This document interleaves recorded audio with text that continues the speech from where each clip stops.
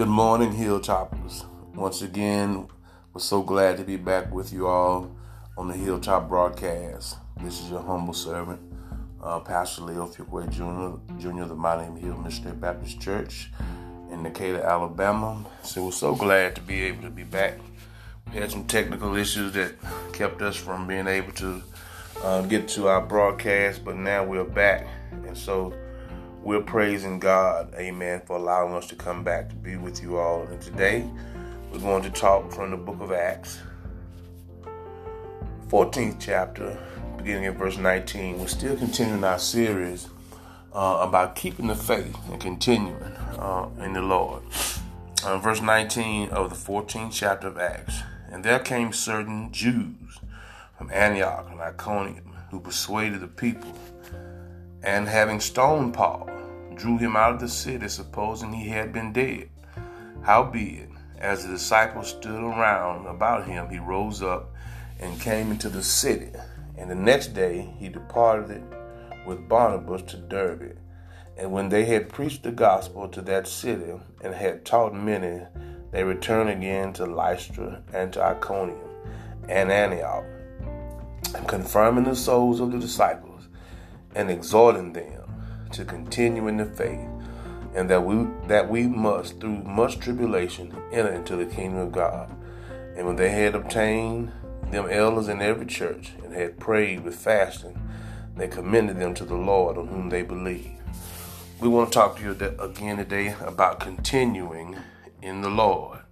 Brothers and sisters, this is truly an example of great faith, because Paul was stoned in this segment of scripture, and it would have been enough to make anybody quit after almost being stoned to death. But therein is a deeper calling. There is a deeper drive, even though we are facing danger sometimes. And we have to admit that right now we are not facing the kind of danger that presently is a front of some people who present the gospel. But here Paul was around people who did not want him to promote the gospel, did not want him to prosper. And you have to understand, there are people right now, there are forces right now that don't want you to prosper. They don't want you to go forward in the Lord. And so there are things out there to hinder you, hinder your growth, hinder your progress, hinder your development. And you have to understand that you have to have a drive that is spiritual, that will allow you to continue even though you have suffered hardship. Too many of us allow church hurts, relationship hurts, and whatever else to drive us away from God. But we should not allow anything. Romans says, what shall separate us from the love of Christ Jesus? And we should nothing. He gave a list. Shall height, depth, persecution, peril, sword, any of those things. Nothing shall separate us from the love that is in Christ Jesus. And so, brothers and sisters, we have to have a drive to continue. Paul was stoned, left for dead.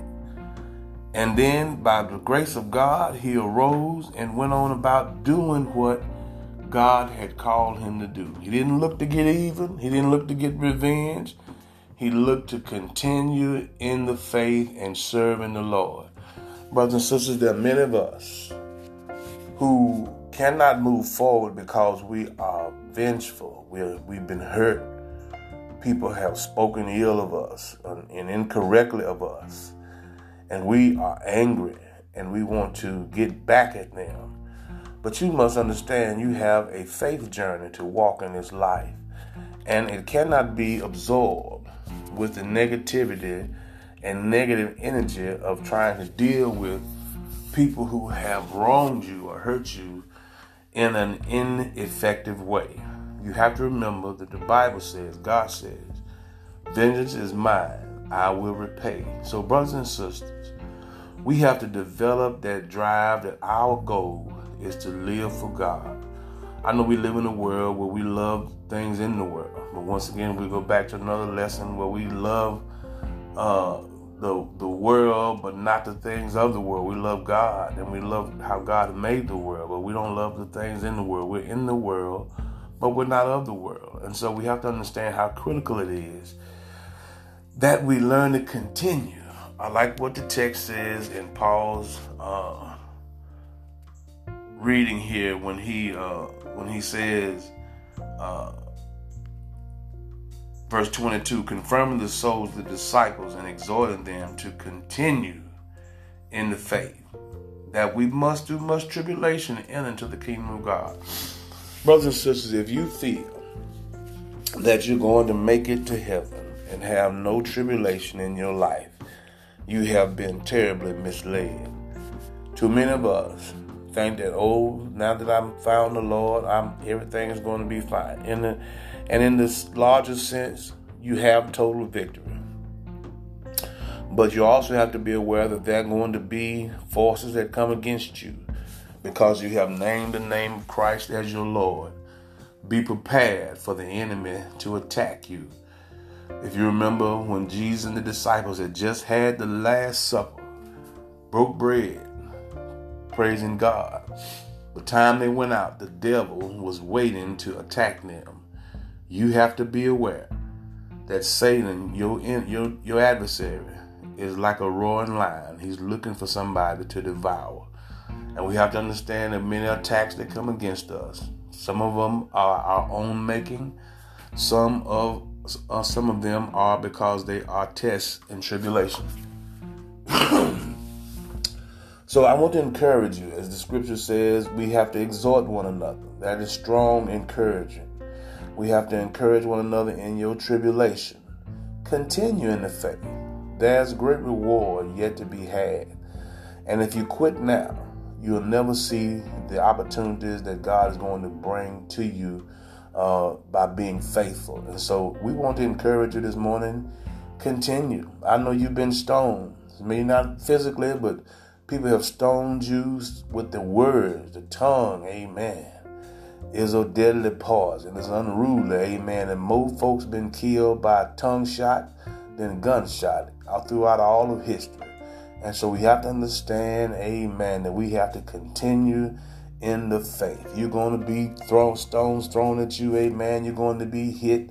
The enemy is going to shoot his darts at you. But the Bible says we have to put on the whole arm of God that we may be able to stand against the wiles of the devil. Amen. Fiery darts and all kinds of attacks are going to come. But be encouraged. Amen. Satan would not fight you. Amen. If he didn't have you. Amen. Oh, somebody ought to get that. Amen.